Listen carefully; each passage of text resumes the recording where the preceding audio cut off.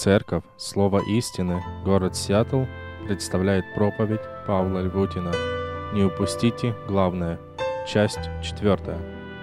Это огромное благословение быть частью тела Иисуса Христа, пережить соприкосновение этой любви, отображать эту любовь в личной своей жизни каждый день. Вы помните, Христос в книге Откровения, обращаясь к церквам, Он много раз говорил, каждой церкви Он говорил эти очень важные слова: «Имеющий ухо да слышит, что Дух говорит церквам». Мы неоднократно уже говорили, можно слышать, что читается в Писании. Можно услышать все эти послания, которые Бог говорит церкви, но так не услышать, что Дух Святой через это послание лично говорит для каждого из нас. Мы сегодня продолжаем говорить о самом главном, о самом важном в христианской жизни, что можно упустить из виду, что можно потерять, и все остальное без этого оно не будет иметь никакой ценности. Перед тем, как мы с вами подойдем к заключительной части этой темы, я планировал затронуть одно воскресенье. Бог дает уже нам целый месяц находиться в этом послании, чтобы нам глубже посмотреть на эти слова, чтобы увидеть эти очень важные уроки, которые Дух Святой предлагает для каждого из нас. Я хотел бы, чтобы мы сейчас ставшие могли в своих сердцах обратиться к Богу. Обратиться к Богу, чтобы Он через действие Духа Святого открыл наши сердца, чтобы мы не только услышали слова, которые Христос говорит пастору Ефесской церкви, но чтобы Дух Святой, Он открыл наши сердца, чтобы мы могли сегодня услышать, что Дух Святой лично хочет сказать каждому из нас. Давайте помолимся. Отец и Сын и Дух Святой, Святая Троица, мы сегодня обращаемся к Тебе. Мы исповедуем сегодня свою нищету. Мы сегодня исповедуем свою абсолютную зависимость от Тебя в познании Твоей истины. Сегодня мы исповедуем о том, что мы всегда склонны фокусироваться на второстепенном, упуская самое главное. Мы сегодня в смирении исповедуемся, что мы не всегда способны слышать Твой голос. Мы не всегда способны видеть Дух Твоего Слова, видеть Тебя. Я прошу Тебя, Отец наш Небесный, научи нас сегодня духовными глазами видеть славу Твою. Открой наши сердца, чтобы Слово Твое через уста Духа Святого, оно было проговорено в наши сердца. И мы могли увидеть этот благословенный, радостный путь познания Тебя через проявление любви к Тебе. Мы хотим учиться любить Тебя больше всего на свете. Наш вечный Бог Отец, Бог Сын, Бог Дух Святой. Аминь. Пожалуйста, присаживайтесь. На протяжении нескольких недель мы с вами говорили о самой первой главной заповеди, определяющей сущность христианской жизни. Можно сказать, наличие любви ко Христу, который генерирует жертвенную любовь к телу Иисуса Христа, то есть к возрожденным людям, является фундамент истинного христианства. Апостол Павел писал послание к Коринфянам, 1 послание, 13 главе, 1 стихе, он говорит: «Если я говорю языками человеческими и ангельскими, а любви не имею, то я медь звенящая или кимвал звучащий.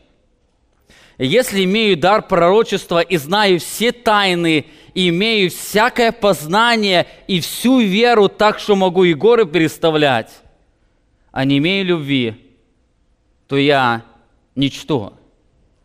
И если раздам все имение мое и отдам тело мое на сожжение, а любви не имею, то нет мне в том никакой пользы». Очень часто, читая эти слова, мы очень часто видим там любовь к людям, но я хотел бы, чтобы вы сегодня посмотрели на эти слова через призму любви ко Христу. Здесь апостол Павел очень яркими красками рисует, что христианство без любви – это ложное, пустое христианство. Заметьте, как отличаются небесные ценности от земных. Сегодня в христианстве ценится, как, например, знание оригинальных языков, я уже не говорю о языках ангельских, хотя бы знание греческого и еврейского языка, может, английского или других языков, где больше написано религиозной литературы, как наличие дара проповеди, когда человек может спокойно и ясно объяснять смысл священного писания. Сегодня в христианстве ценится глубокое знание богословия, не просто поверхностное, а глубокое, как здесь апостол Павел говорит, имея всякое познание. Сегодня в христианстве ценится эта сильная вера, способная совершать чудеса. Не просто спасительная вера в Иисуса Христа, а это дар веры, который совершает или способна совершать чудеса. Сегодня в христианстве ценится добродетельное сердце и так далее. Но здесь апостол Павел раскрывает, что через призму небесных ценностей все это, что ценится в современном христианстве, оно не имеет никакой пользы, или там нет главного, нет любви.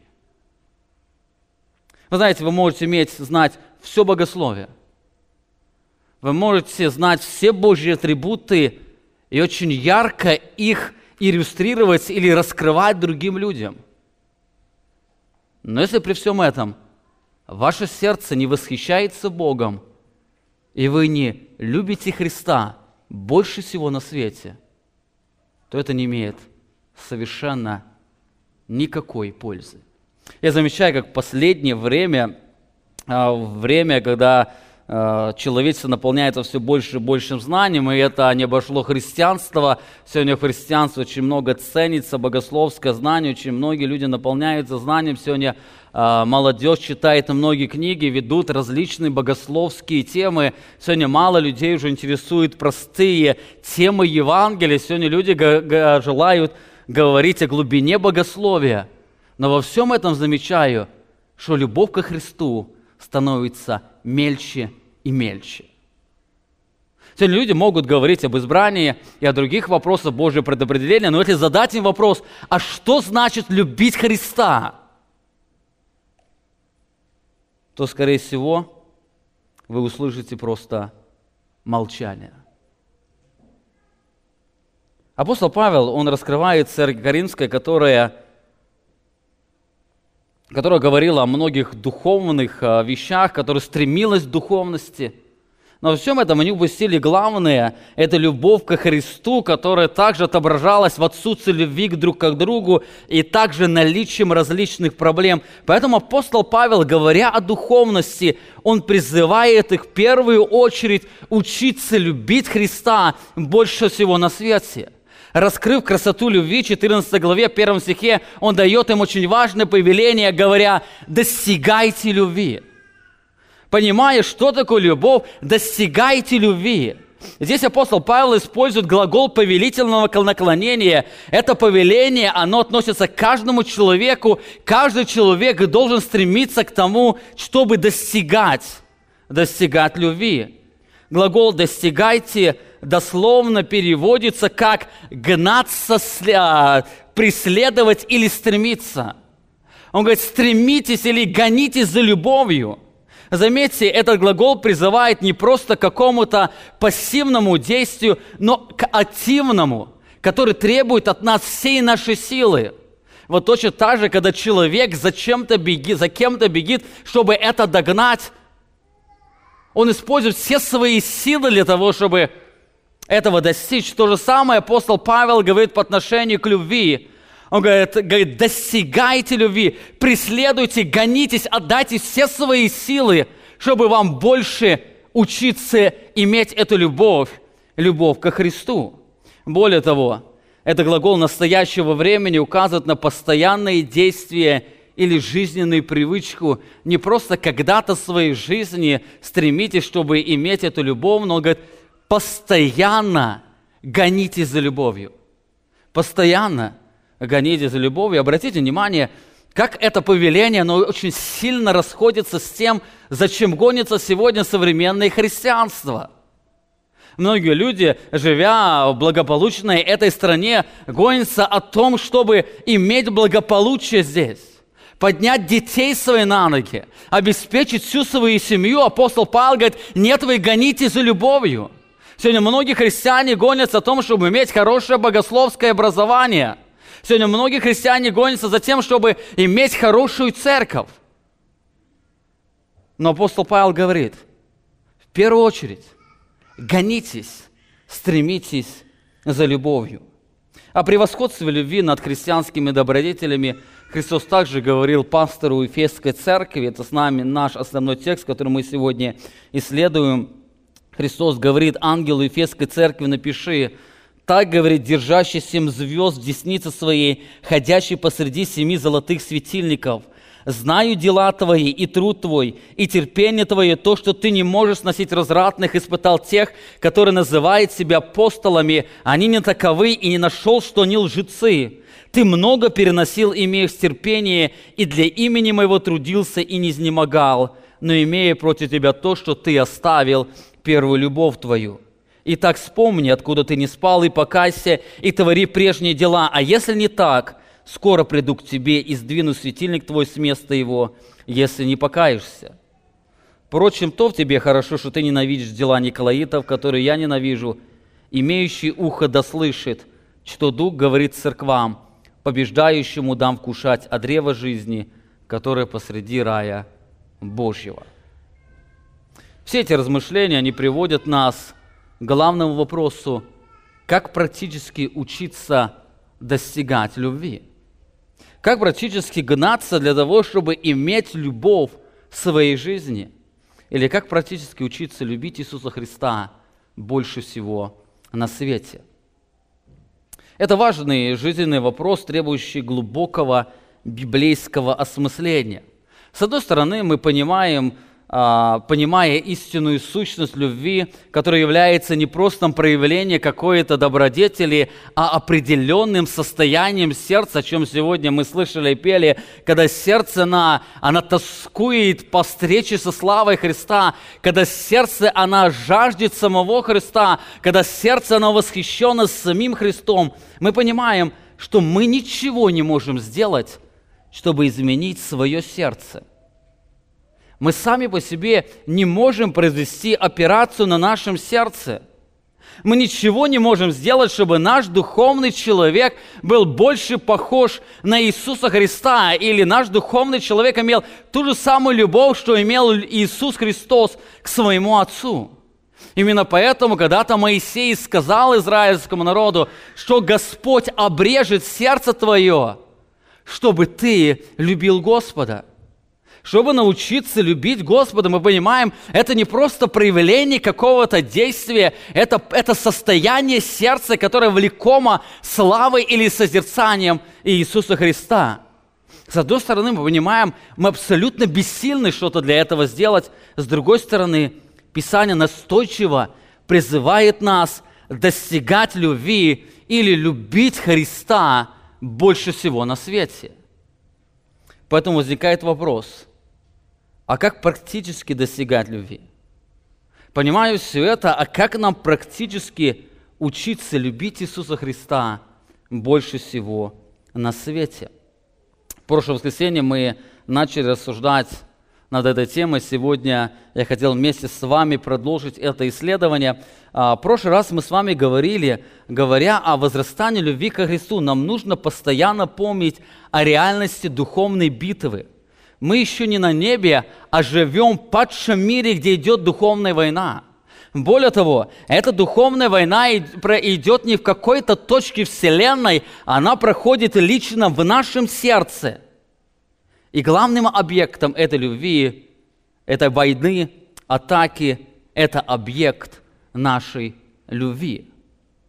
Мы с вами живем в этом мире, где каждый день мы сталкиваемся с реальностью духовной войны за объект нашей любви. Обратите внимание, Христос говорит пастору Ефесской церкви: «Но имею против тебя то, что ты оставил первую любовь твою». Ты оставил первую любовь твою. Нам очень сложно сказать, к какому пастору здесь обращается Христос, но, скорее всего, он обращается к Тимофею, который был учеником апостола Павла, совершающего служение в Ефесе. Эта опасность, она подстерегается каждого, кто следует за Иисусом Христом. Если посмотреть на служителя Тимофея, на его служение, то мы наблюдаем ослабление любви ко Христу, когда уже читаем второе послание Павла к нему. В этом послании апостол Павел в самом начале, он вспоминает слезы его покаяния. Он вспоминает нелицемерную любовь, которая прежде обитала его бабке и потом и матери. Он вспоминает эту горячую любовь к Иисусу Христу, которая была в самом начале его пути. Он мог все оставить и пойти вместе с апостолом Павлом для того, чтобы достигать людей для Иисуса Христа. Он очень любил Иисуса Христа. И апостол Павел говорит: я со слезами вспоминаю тебя. Я вспоминаю слезы твои, я вспоминаю веру твою. Но дальше апостол Павел призывает этого своего любимого ученика быть верным Иисусу Христу. Или вы откроете второе послание к Тимофею, вы посмотрите на некоторые повеления, которые здесь делает апостол Павел, говоря к Тимофею, который раскрывает его ослабление в духовной жизни. В 1 главе 8 стихе он говорит Тимофею или призывает Тимофея не стыдиться Евангелия и его узника, апостола Павла. Он говорит: не стыди свидетельства Господа нашего Иисуса Христа, не меня, узника. Скорее всего, служитель Тимофей, он стал стыдиться Евангелия о славе Христа. Он проповедовал Евангелие. Но во всем этом Евангелии он стал стыдиться славы Иисуса Христа. Во 2 главе он призывает Тимофея укрепляться Господом. «Укрепляйся, сын мой, благодати Христа». Скорее всего, Тимофей, он стал больше полагаться на самого себя, и через это он стал слабеть в это сложное время. В начале 3 главы апостол Павел, он напоминает Тимофею о тяжести последнего времени. Он говорит, что в последнее время одна из характеристик или отличительных черт христиан будет заключаться в том, что они будут больше любить удовольствие, нежели Бога. Он говорит, они будут более сластолюбивы, любящие удовольствие, нежели боголюбивы, но при всем этом эти люди, они будут сохранять вид благочестивых людей, имеющих вид благочестия. Заметьте, как люди, они потеряют и лишатся этого фокуса. В их христианской жизни все останется все так же. Они будут исполнять все эти правила или предписания Евангелия, которые они находили, что отличало их от других людей, но во всем этом они потеряют главный элемент – это наличие любви ко Христу. В 4 главе апостол Павел, он заклинает Тимофея, не просто просит, а заклинает Тимофея проповедовать Слово. Скорее всего, этот служитель стал избегать яркой проповеди Слова. Он стал допускать компромиссность к людям. Он стал смотреть, что люди желают от него слышать. Поэтому апостол Павел, обращаясь к любимому ученику, говорит, я заклинаю тебя, проповедуй Слово, проповедуй его всегда. В этом же послании апостол Павел несколько раз призывает Тимофей, держись любви. Он призывает Тимофея учиться любить Иисуса Христа. В этом послании он напоминает ему о Димасе, который возлюбил ценности этого мира и оставил его. Возлюбил ценности мира, он не стал любить Христа больше всего на свете, он стал любить больше ценности этого мира, чем Иисуса Христа. Все это, оно указывает на ужасающую реальность духовной битвы. Несмотря на уверенность, безопасность в Божьих руках, мы должны помнить, мы подвержены сильной атаке. Мы подвержены сильной атаке оставить самое главное, оставить любовь к Иисусу Христу. Пуританин Томас Ватсон, он пишет, оправданный человек может понизиться в степени благодати, может потерять свою первую любовь, может на время потерять Божье благословение, но не свое оправдание. Он может. Это реальность духовной битвы. Многие люди, они переживают эту битву, немногие. Каждый христианин, он участвует в этой битве. В прошлое воскресенье мы с вами говорили, что в нашем сердце постоянно идет война между восторженной любовью, или которая называется себелюбием, и любовью вожделением, то есть между любовью ко Христу и любовью к себе. Наша плоть очень искусно может поменять или подменять любовь ко Христу с любовью к удовольствию, при этом сохранить этот вид благочестивого христианина. Вы помните, как мы читали слова апостола Павла в 3 главе 1 Тимофея: «Знай, что в последние дни наступят времена тяжкие, ибо люди будут более сластолюбивые, любящие удовольствие, нежели боголюбивые, имеющие вид благочестия, силы же его отрекшиеся». В этом заключается тяжесть последнего времени. Христиане в последнее время будут переживать поражение в духовной жизни. Христиане в последнее время будут переживать дефицит любви ко Христу. Христиане в последнее время, они будут гнаться за многим, оставив очень главное – это любовь к Иисусу Христу. Христос говорил об этой реальности, Матфея 24 глава, 12 стих: «И по причине умножения беззакония во многих охладеет любовь». По причине умножения беззакония во многих. Он говорит не просто о маленьком количестве людей, он говорит о многом, о большом количестве людей. Это реальность христианской жизни. В сердце каждого христианина идет война за объект любви. Апостол Павел также пишет о себе, говоря о реальности духовной битвы. 2 Коринфянам 10 глава, 3 стих: «Ибо мы, ходя во плоти, не по плоти воинствуем». Мы, ходя во плоти, не по плоти воинствуем, но он говорит, что мы воинствуем. Оружие воинствования нашего не плотские, но сильные Богом на разрушение твердынь. Ими не спровергаем замыслы и всякое превозношение, восстающее против познания Божия, и пленяем всякое помышление, послушание Иисусу Христу. Заметьте, здесь апостол Павел раскрывает сущность этой войны, которая направлена на то, чтобы оторвать нас от познания Бога в лице Иисуса Христа. Он говорит, что мы воюем, чтобы не спровергнуть все эти замыслы, которые восстают против познания Божия. Все эти крепости, которые строятся в нашем сознании для того, чтобы мы пренебрегали самим познанием Иисуса Христа. Я думаю, силу этой битвы переживает каждый из нас, посвящающий себя истинному познанию Бога и практической жизни в соответствии этой реальности. Каждый из нас переживает эту сущность борьбы.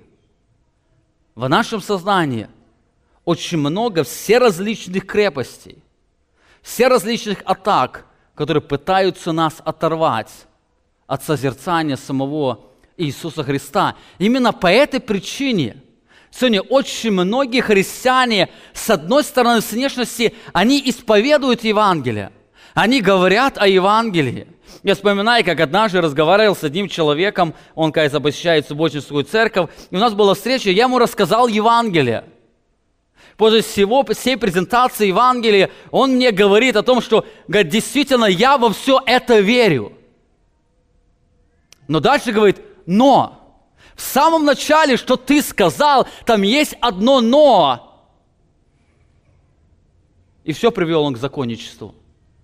Окажется, Бог закон дал еще Адаму, просто он вам не оставил, не записал.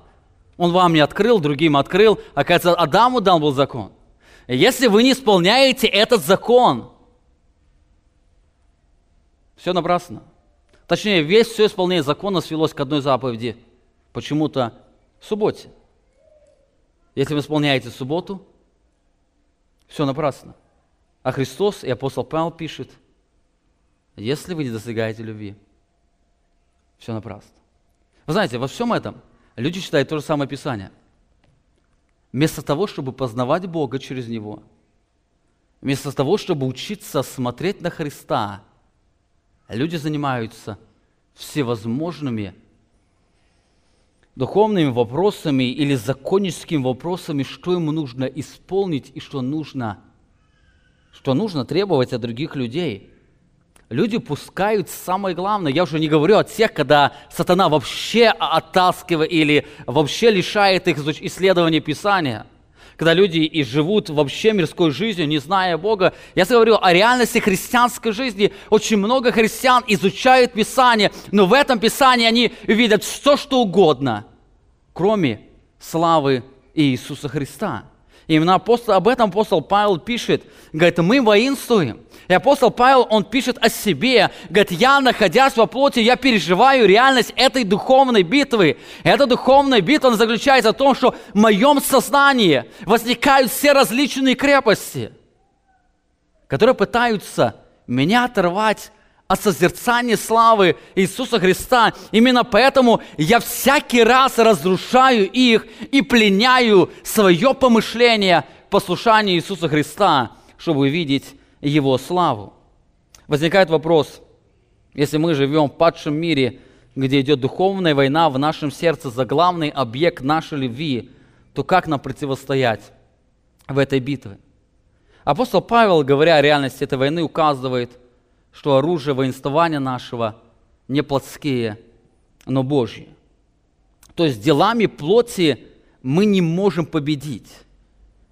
Победить мы только можем благодаря созерцанию славы Иисуса Христа.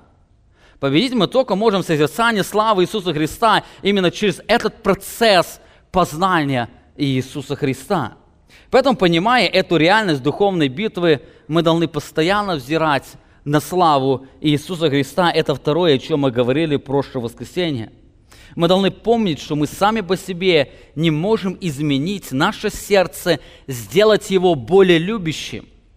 Мы должны помнить, что мы сами по себе не можем изменить нашего духовного человека, чтобы он больше стал похожим быть на Иисуса Христа, отображая красоту славы Его любви.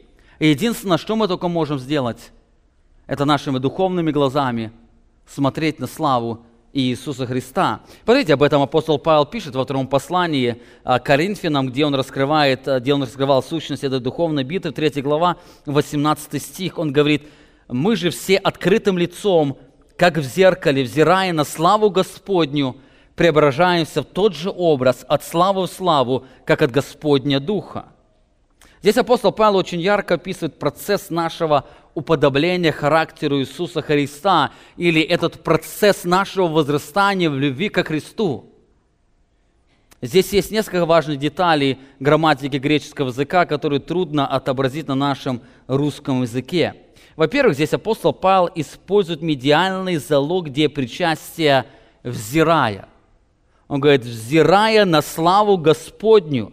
Медиальный залог указывает на то, что человек совершает действие над собой, то есть он сам прилагает усилия, чтобы смотреть на славу Иисуса Христа. Мы все взирая на славу Господню. Во-вторых, апостол Павел использует уже пассивный залог глагола «преображаемся». Пассивный залог указывает, что кто-то совершает действие над человеком, но без его участия. Кто это делает? И апостол Павел отвечает, это делает Дух Святой. В другом переводе так и заканчивается, и это делает Дух Святой. Заметьте, апостол Павел говорит, когда мы, взирая на славу Господню, то есть мы прилагаем усилия, чтобы видеть славу Господню, Дух Святой, Он преображает наше сердце, чтобы наше сердце стало похоже быть на самого Иисуса Христа. Именно в том случае мы начинаем любить Бога точно так же, как Христос любил своего Отца всей своей сущностью. Еще одно очень важное, что здесь говорит апостол Павел, он говорит: мы открытым лицом. Что значит «мы открытым лицом»? Выражение «открытым лицом» в контексте указывает на возрожденного человека, у которого Христос снял духовное покрывало сердца, сделав его способными видеть славу Иисуса Христа. Посмотрите, до этого он писал: «но умы их ослеплены, а тех, кто не покоряется Евангелию, ибо то же самое покрывало до ныне остается не снятое при чтении Ветхого Завета, потому что оно снимается Христом. До ныне, когда они читают Моисея, покрывало лежит на сердце их, но когда обращается к Господу, тогда это покрывало снимается. Заметьте, здесь апостол Павел очень ярко раскрывает, что неверующий человек не может видеть славы Иисуса Христа, потому что ум его ослеплен. Он не может видеть славу Христа. Для этого Господь должен снять покрывало с духовный глаз, с духовного сердца. Это покрывало лежит, его сердце, оно помрачено, оно ослеплено.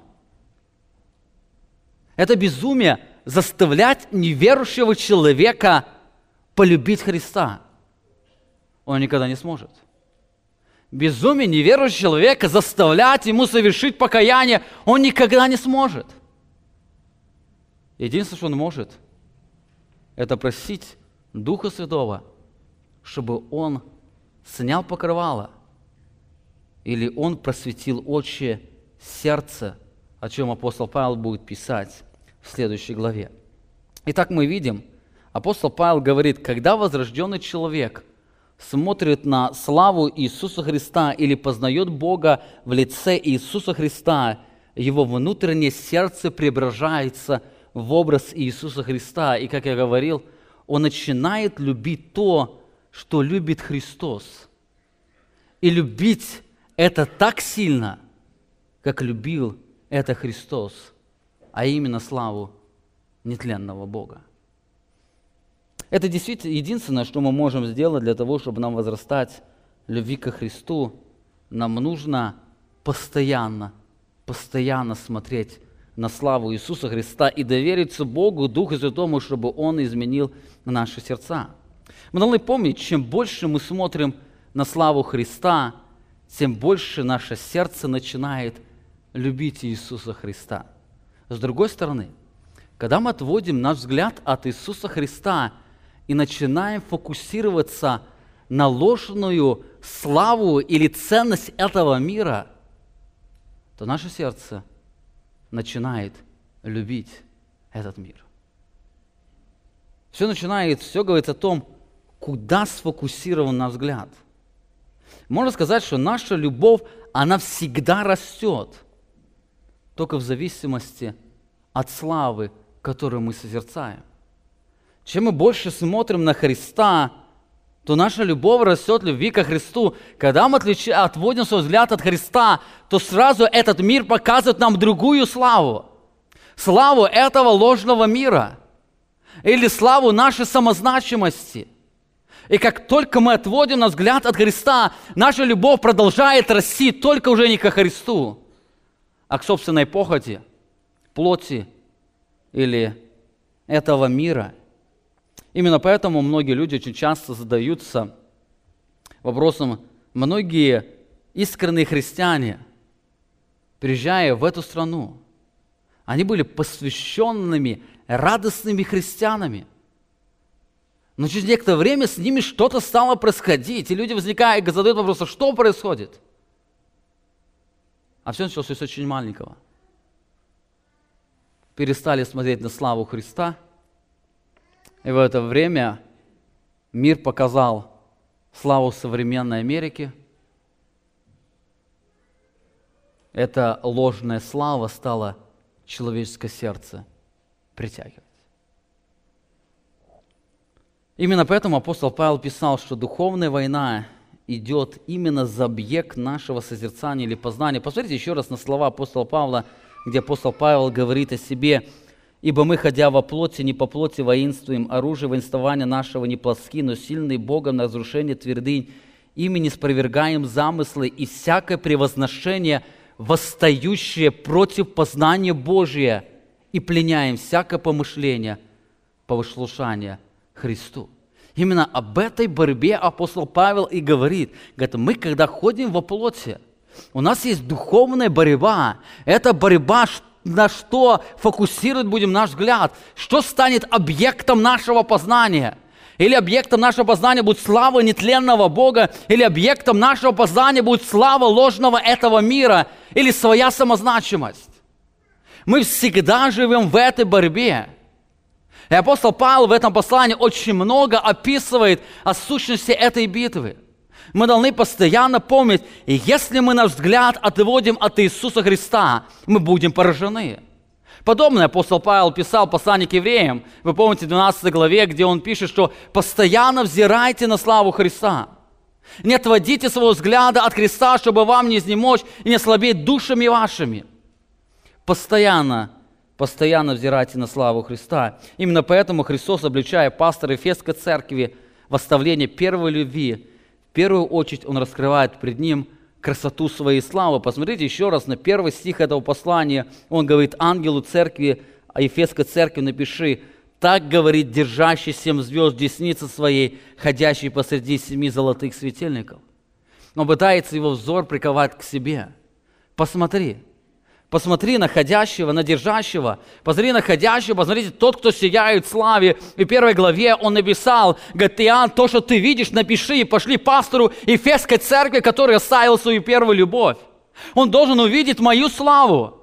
Потому что слава этого мира стала затливать его глаза. Скорее, не только слава этого мира, а слава религиозного мира. И вот в его состоянии было все в порядке. Если сказать о сущности его христианской жизни, это был совершенный христианин. Он был терпеливый. Он любил доктрину. Он знал истину. Он был стоек до конца. Но во всем этом он не имел самого главного – восторженного сердца Иисусом Христом. Итак, это второе очень важное, мы должны постоянно помнить. Учась любить Христа больше всего на свете, во-первых, помните о реальности духовной битвы. Если вы не помните об этой битве, скорее всего, вы проигрываете. Эта битва не обошла каждого из вас, даже сидя здесь, в зале, вы переживаете эту битву, чтобы ваше сердце нафокусировалось не на славе Христа, а на чем-то, на другом. Во-вторых, понимая реальность этого, постоянно посвящайте себя славе Христа. Я бы сказал, что мы об этом должны постоянно помнить. Многие люди говорят о том, что они постоянно помнят, они знают, что они живут в духовной битве, но всегда возникает вопрос: если вы это знаете, почему вы пренебрегаете познанием Божьей славы? Если вы знаете, и вы пренебрегаете, Писание говорит, вы несете больше ответственности. Итак, второе. Третье, на что хотел бы сегодня обратить внимание, продолжая исследовать этот текст, мы должны помнить, что слава Христа обладает колоссальной силой, способной изменять наши сердца. Почему мы должны взирать на славу Христа? Потому что эта слава имеет колоссальную силу, о чем писал уже апостол Павел неоднократно. Именно поэтому Христос призывает Ефесскую церковь или пастора Ефесской церкви помнить о преображающей силе славы Евангелия, славы Христа. Вспоминайте о преображающей силе славы Христа. Апостол Павел, Иисус Христос говорит пастору Ефесской церкви: «Итак, вспомни, откуда ты не спал, и покайся, и твори прежние дела». Он говорит, первое повеление – «Итак, вспомни». Это первое, к чему призывает здесь Иисус Христос, пастор этой Ефесской церкви. В оригинале этот глагол стоит в настоящем времени, что указывает на постоянное действие. Другими словами, говорит, постоянно помни, откуда ты не спал. Совершая все свои служения, понимая реальность духовной битвы, находясь в этом мире, постоянно помни об этом. О чем должен быть помнить пастор Ефесской церкви? Христос отвечает: вспомни, откуда ты не спал. Другими словами, Христос говорит: вспомни, с какой высоты ты пал.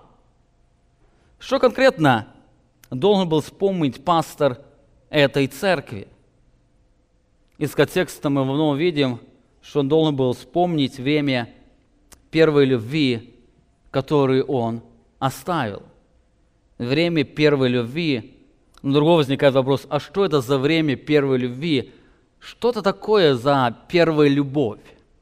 В нашем мире, в погоне за любви, то очень часто под первую любовь вкладывают какое-то такое мистическое, эмоциональное сильные чувства. Кто-то называет это любовь с первого взгляда или еще что-то, но здесь совершенно не так. Первая любовь очень дословно. Время первой любви – это время, когда свет Евангелия о славе Христа просветил его сердце, и оно было пленено красотою славы Христа. Это время, это то время, когда пастор этой церкви полюбил Иисуса Христа. Если этим пастором был Тимофей, то он призывает Тимофея вспомнить это время, в котором сам апостол Павел вспоминал о его слезах, о его нелицемерной вере, о его искренности, о его любви к Иисусу Христу. Это было то время, когда человек ясно помнил, кем он был без Христа и кем теперь является во Христе через действенность Евангелия о славе Христа.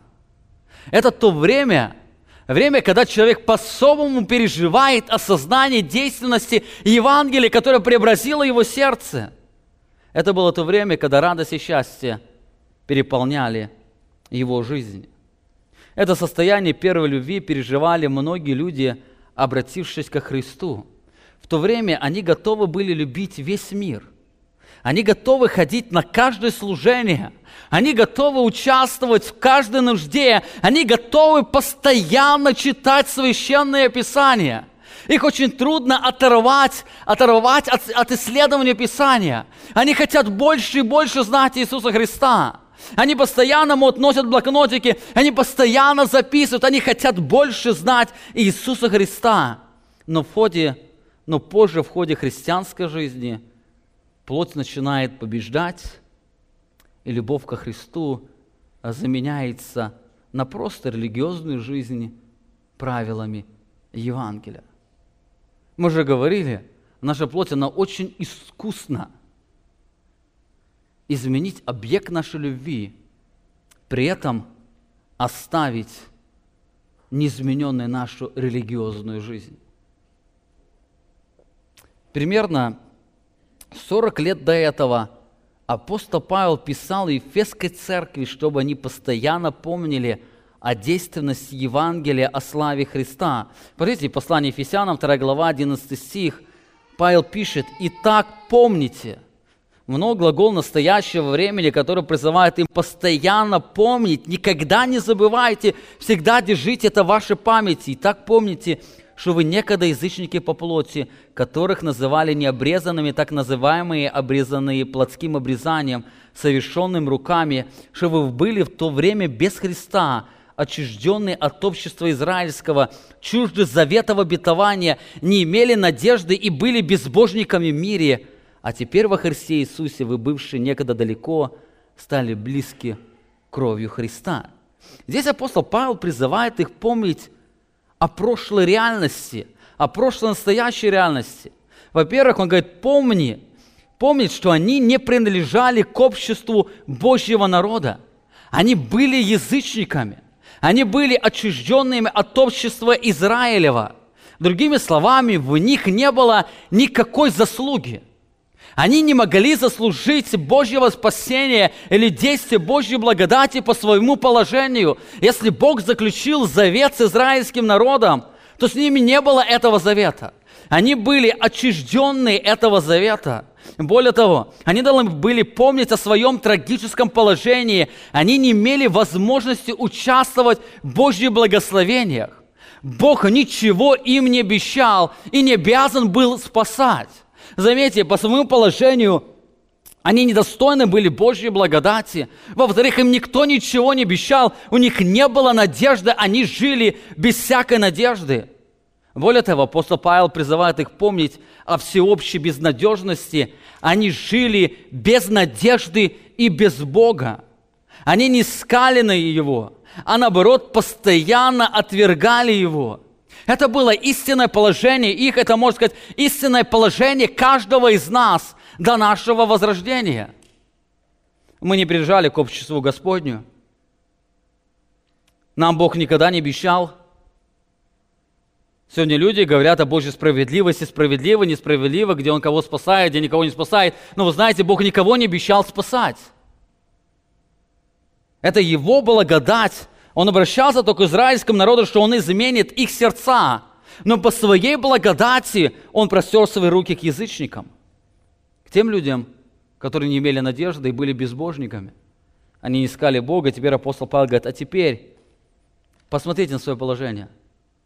Вы благодаря действию Евангелия, славе Христа, стали близки. Вы стали близки. Два народа вы объединились в один народ, вы объединились в одну церковь, в церковь Иисуса Христа. Вы стали участниками Божьего завета, и вы стали участниками Его благословений. Знаете, это то, что мы должны постоянно помнить. Часто причиной поражения в нашей жизни является забвение. Мы забываем то, что нам нужно постоянно помнить, а именно о силе Евангелия, о славе Иисуса Христа. Если вы сегодня понимаете то, что вы нуждаетесь в том, чтобы возрастать в любви ко Христу, вы понимаете, что вы не любите Христа сегодня больше всего на свете, но сами понимаете, вы не способны ничего сделать. Помните о силе, о славе Евангелия. Помните о силе, славе Христа, которая когда-то изменила ваше сердце. И если сегодня вы продолжите взирать на эту славу, то ваше сердце, оно будет все более и больше становиться похоже на сердце Иисуса Христа. В вопросе любви вы начнете любить то, что любит Христос, и любить так сильно, как любил это Христос.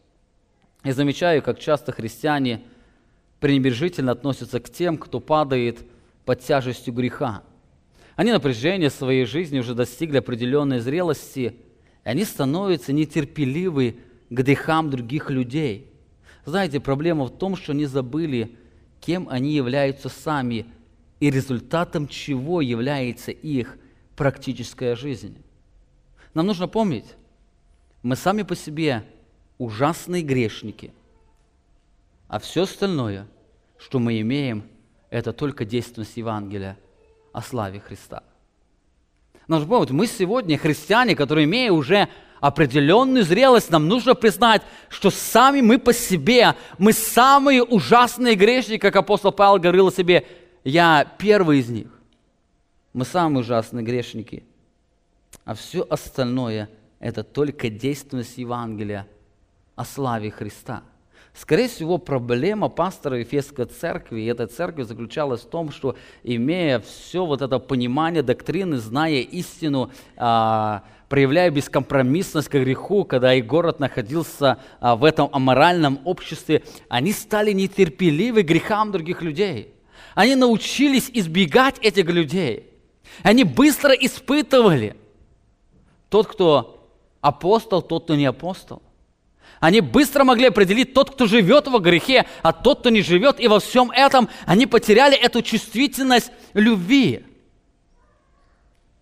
Они любили христианство, не любя Христа. Возрастание в любви невозможно без наличия смиренного сердца, помнящего о силе Евангелия, о славе Христа. Вы помните, об этом говорил Христос фарисею Симону, указывая на то, что наша любовь к Нему связана со способностью смотреть на себя через призму действенности Евангелия. Лука 7 глава, Лука описывает это событие, 41 стих. Иисус сказал: у одного замодавца было 2 должника. Один должен был 500 динариев, а другой 50. Но как они не имели чем заплатить, он простил обоих. Христос задает вопрос Симону. После того, как он обличил его в своем сердце, в том, что он не знает, какая женщина соприкасается к нему, он сказал ему: Симон, который из них более возлюбит его? Симон отвечал: думает тот, которому более простил. Он же сказал ему: правильно ты рассудил. И обратился к женщине, сказал Симону: видишь ли ты эту женщину, я пришел в дом твой, и ты воды мне на ноги не дал. Она слезами облила мне ноги и волосами головы своей оттерла. Ты целования мне не дал, а она с тех пор, как я пришел, не перестает целовать у меня ноги. Ты головы мне маслом не помазал, она миром помазала мне ноги. Потому сказываю тебе, прощаются грехи ее многие за то, что она возлюбила много. А кому мало прощается, тот мало любит. Заметьте, как наша любовь, она очень тесно связана с осознанием собственной греховности. Наша любовь ко Христу, она очень тесно связана, насколько мы реально видим себя без Иисуса Христа, или насколько мы реально видим себя без действенности Божьей благодати. Насколько мы способны правильно смотреть на себя через призму Евангелия о славе Христа. Мы сами по себе абсолютные, ужасные грешники, а все остальное, что мы имеем, это только действенность Евангелия о славе Христа. Итак, мы говорим, как практически возрастать в любви ко Христу. Во-первых, нам нужно постоянно помнить о реальности духовной битвы. Нужно помнить, мы живем в этом падшем мире, где идет духовная война. Именно по этой причине мы должны постоянно верой взирать на славу Христа. Мы должны видеть эту славу Христа, не отводить свой взгляд от Иисуса Христа. Смотря на Христа, нам нужно всегда вспоминать о преображающей силе созерцания славы Христа. Эта преображающая сила должна постоянно мотивировать нас к тому, чтобы мы не отводили взгляда от Иисуса Христа. В-четвертых, нам нужно признать приоритетность любви ко Христу. Признайте приоритетность любви ко Христу. Христос говорит пастору Эфесской церкви: «Итак, вспомни, откуда ты не спал, и покайся». Вспомни и покайся. Здесь Христос призывает не только вспомнить, но и покаяться. Об этом Он дважды говорит в этом стихе. Он говорит: «Если я сдвину светильник твой, если ты не покаешься». Он призывает его покаяться. Греческое слово метаноия, покаяние, дословно означает перемена мышления, что указывает на изменение мышления по отношению к Иисусу Христу. Он говорит пастору Эфесской церкви: вспомни время твоей первой любви. Вспомни, когда ты по-особому созерцал Евангелие о моей славе, когда по-особому видел свою греховность. Вспомни свои эти слезы радости, слезы печали. Вспомни эту веру, которая тебя направляла к меня, ты только видел свою всю значимость во мне, и теперь говорит: покайся, покайся. Пасторы, эта церковь, не должны были признать, что оставить первую любовь является грехом. Более того, не просто грехом, но грехом, заслужившим сурового наказания. Он говорит: если ты не покаешься, я сдвину светильник твой. Он готов разрушить эту церковь только потому, что они оставили первую любовь. Дальше у них все нормально. У них только одно. Они упустили главное. Они должны признать, что служение Богу без радости – это также является грехом. Они должны были признать, что если они любят служение или доктрину больше, чем Христа, то это грех. Они должны признать, что если они воспринимают христианские обязанности как долг, а не как привилегию, то это также грех. Они должны признать, что если они что-то любят больше, чем Иисуса Христа, это также является грехом.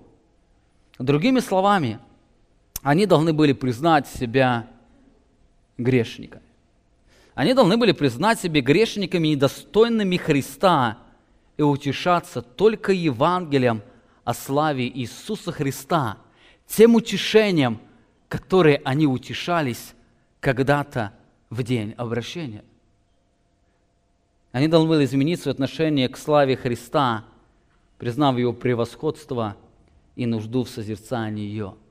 Вы знаете, мне кажется, самое сложное для христиан заключается то, чтобы признать себя грешниками.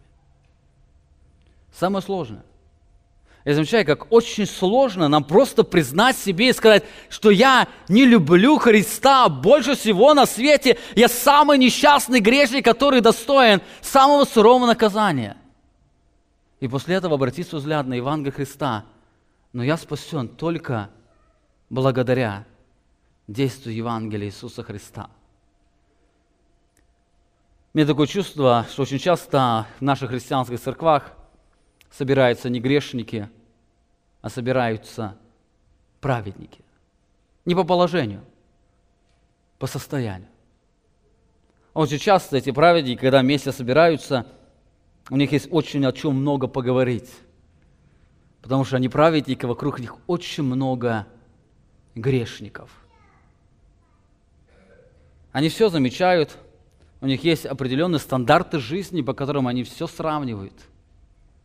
Они видят все недостатки людей. Но самое ужасное, что они не видят, что они такие же грешники. Поэтому апостол Христос говорит пастору этой церкви: покайся. Вы знаете, что значит покаяться. Признай себя грешником. Признай себя, что ты такой же грешник. И взирай на славу Иисуса Христа. Мы должны помнить, что если мы будем исполнять все заповеди Евангелия, но без любви ко Христу, то каждое исполнение заповеди является также грехом. Послушайте еще раз. Если мы будем исполнять все заповеди Евангелия, но без любви ко Христу, то исполнение всех этих заповедей также является грехом. Потому что Христос сказал, что все заповеди стоят на любви. На этом весь закон и пророки. Уберите этот фундамент, и все остальное это оставьте. Оно не имеет никакого смысла. Именно поэтому апостол Павел говорит: если я все имею, но не имею любви, то совершенно ничто. Поэтому, участвуя в духовной битве, не упустите главное. Не упустите возрастанию любви ко Христу. Не упустите, для того, чтобы возрастать в любви ко Христу, признайте себя, что вы сегодня еще недостаточно любите Иисуса Христа. Помните, без наличия любви ко Христу невозможно в истинности исполнить ни одну заповедь. А возрастание любви невозможно без созерцания, личного созерцания славы Иисуса Христа, что невозможно без действия Святого Духа. Именно поэтому в прошлое воскресенье мы говорили: каждый раз, изучая Священное Писание, молитесь Богу, смиряйтесь перед Ним, говорите: Отец Небесный, я не способен видеть славу Твоего Сына без действия Твоего Духа. Пусть Дух Святой откроет мои глаза, чтобы слава Христа, она очаровала мое сознание. Я мог найти в нем радость и блаженство. Итак, мы с вами продолжаем говорить о том, как нам практически возрастать в любви ко Христу. Мы должны помнить о реальности духовной битвы, и мы должны по этой причине постоянно фокусировать свой взгляд на славе Иисуса Христа. Мы должны помнить о действенности Евангелия Иисуса Христа, которое приносит глубокое утешение и счастье. С другой стороны, мы должны признать себя грешниками. Мы должны помнить о своей греховности. Мы должны помнить все, что мы делаем без этого глубокого сердца или сердца полного любви к Богу. Это также является грехом. Именно поэтому, даже исполняя все эти заповеди, мы также не лучше тех людей, которые ходят в этом мире. И мы точно так же нуждаемся в Евангелии Иисуса Христа, и мы спасаемся только Его праведностью. И последнее. Созерцая славу Христа, постоянно учитесь выражать свою любовь ко Христу. Он заканчивает: «Итак, вспомни, откуда ты не спал, и покайся, и также твори прежние дела». И твори прежние дела. Христос, заметьте, Христос не призывает его к новым действиям. Мы уже говорили, в их действии все нормально. Но Он призывает их делать то, что они делали раньше, только с другим состоянием сердца. Твори прежние дела. Я бы сказал, это то, что сегодня очень многим не хватает реформаторским церквам. Очень часто люди спрашивают: а что нам нужно сделать, чтобы наша церковь стала живой? И начинается очень много рассуждений: надо изменить проповедь, надо поставить группу прославления, надо сделать несколько служений, надо сделать малые группы или другие. Вы знаете, самое первое: делайте то, что вы делали, только сердцем любящего Христа. В вашей жизни все начнет меняться. Делайте то, что вы делаете. Как мы можем выражать свою любовь ко Христу? Если посмотрите на это послание, то, возрастая в любви ко Христу, несмотря на тяжесть христианского служения и на возможность экономического процветания, как это было в Ефесе, учитесь быть посвященными служению, воспринимая его не как долг, а как привилегию, данного Богом. Вы помните, Христос говорит: я знаю дела твои, я знаю труд твой. И он говорит, это не просто труд, он говорит о посвященном труде. Этот пастор он был очень посвященным, эта церковь, она была посвящена служению. Возрастая в любви ко Христу, учитесь быть посвященным служению Богу. Мы с вами говорили, быть посвященным служению, это еще не значит любить Христа больше всего на свете, но любя Христа больше всего на свете, вы всегда будете выражать посвященность служению. Возрастая в любви ко Христу, несмотря на трудности и гонения, проявляйте стойкость до самого конца. Проявляйте стойкость до самого конца, будьте стойки к вере в Иисуса Христа.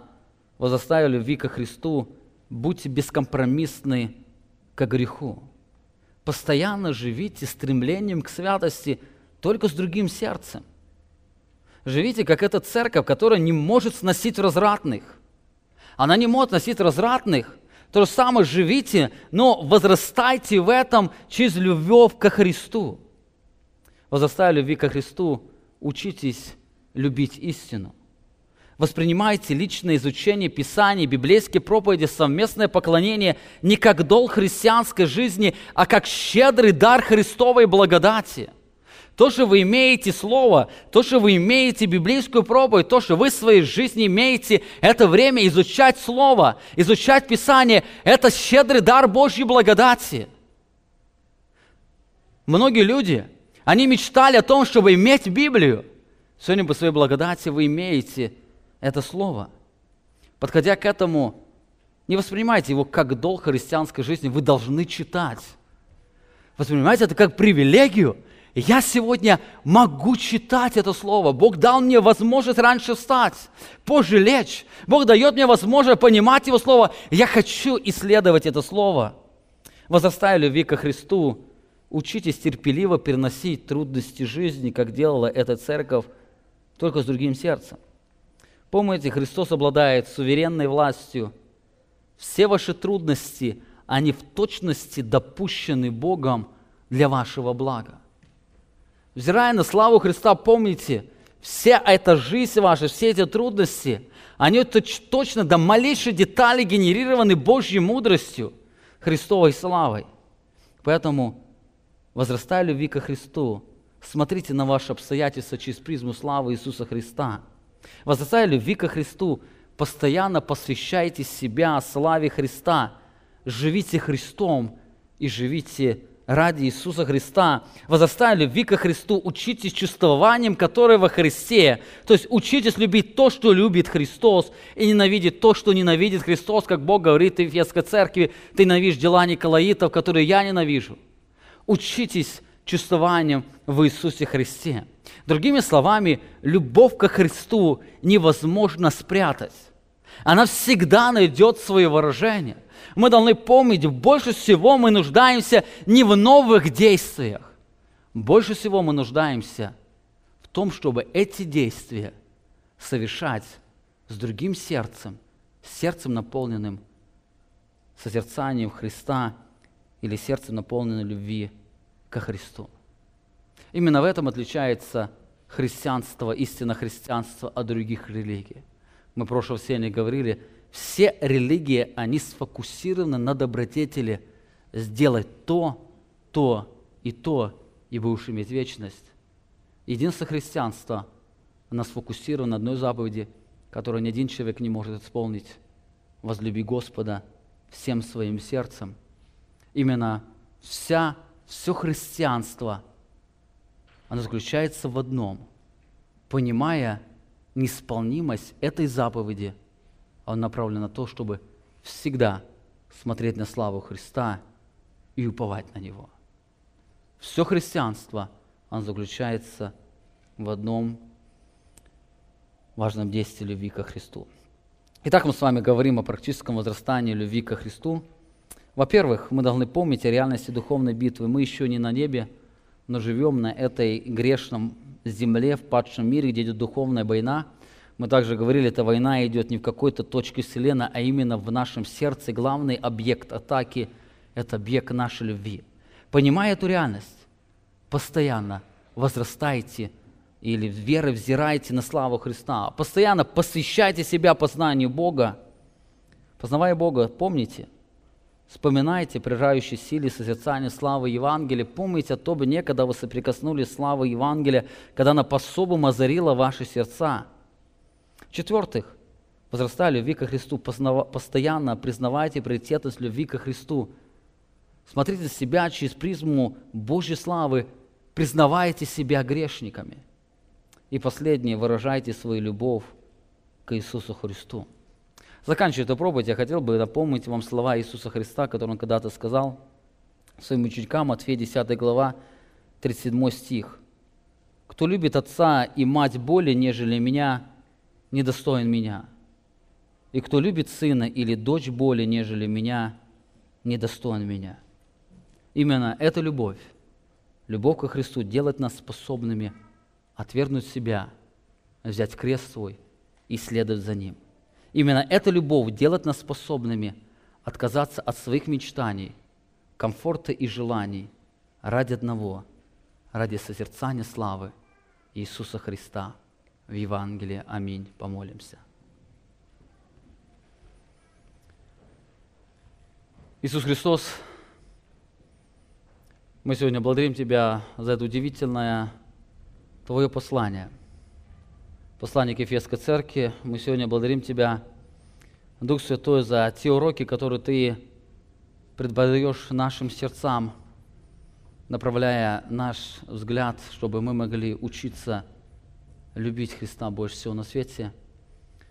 Мы благодарим Тебя, Бог Отец, за этот удивительный замысел, за Твою особую благодать, за то, что Ты Своим Словом озарил наши сердца, просветил, и чтобы мы могли способны видеть то, что больше и дольше может нас наслаждать, а именно красоту Твоей славы. Я прошу Тебя, научи нас постоянно помнить об этой реальности духовной битвы, постоянно помнить, что мы живем в этом мире, где главная атака направлена в нашем сердце, забег нашей любви. Даруй нам постоянно верой взирать на славу Твою для того, чтобы нам учиться возрастать в любви к Тебе. Даруй нам постоянно помнить о преображающей силе Евангелия, о славе Твоего Сына.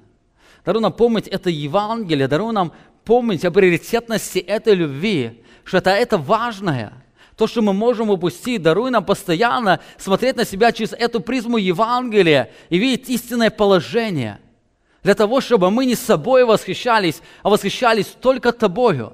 Даруй нам больше видеть свою грязноту, для того, чтобы Твоя слава, она ярче сияла, и мы могли видеть и восхищаться только Тобою, наш великий Бог. Во всем этом созерцании Твоей славы научи нас служить Тебе с этой любовью. Научи нас воспринимать все эти христианские трудности, которые нам приходится приносить, все эти христианские добродетели, которые нам приходится совершать, как определенную привилегию, данную от Тебя. Даруй нам относиться к служению, относиться к личному познанию Твоего Слова, познанию Тебя, не как к долгу христианской жизни, а как огромной привилегии, как к щедрому дару Твоей благодати. Научи нас жить Евангелием, научи нас жить славой Твоей. Пусть слава Твоя, она всегда сияет в наших духовных глазах.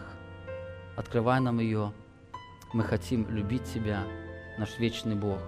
И вся церковь скажет аминь. Вы прослушали проповедь пастора Павла Львутина. Другие проповеди и информацию о нашей церкви вы можете найти на нашей странице в интернете www.slovoistины.org.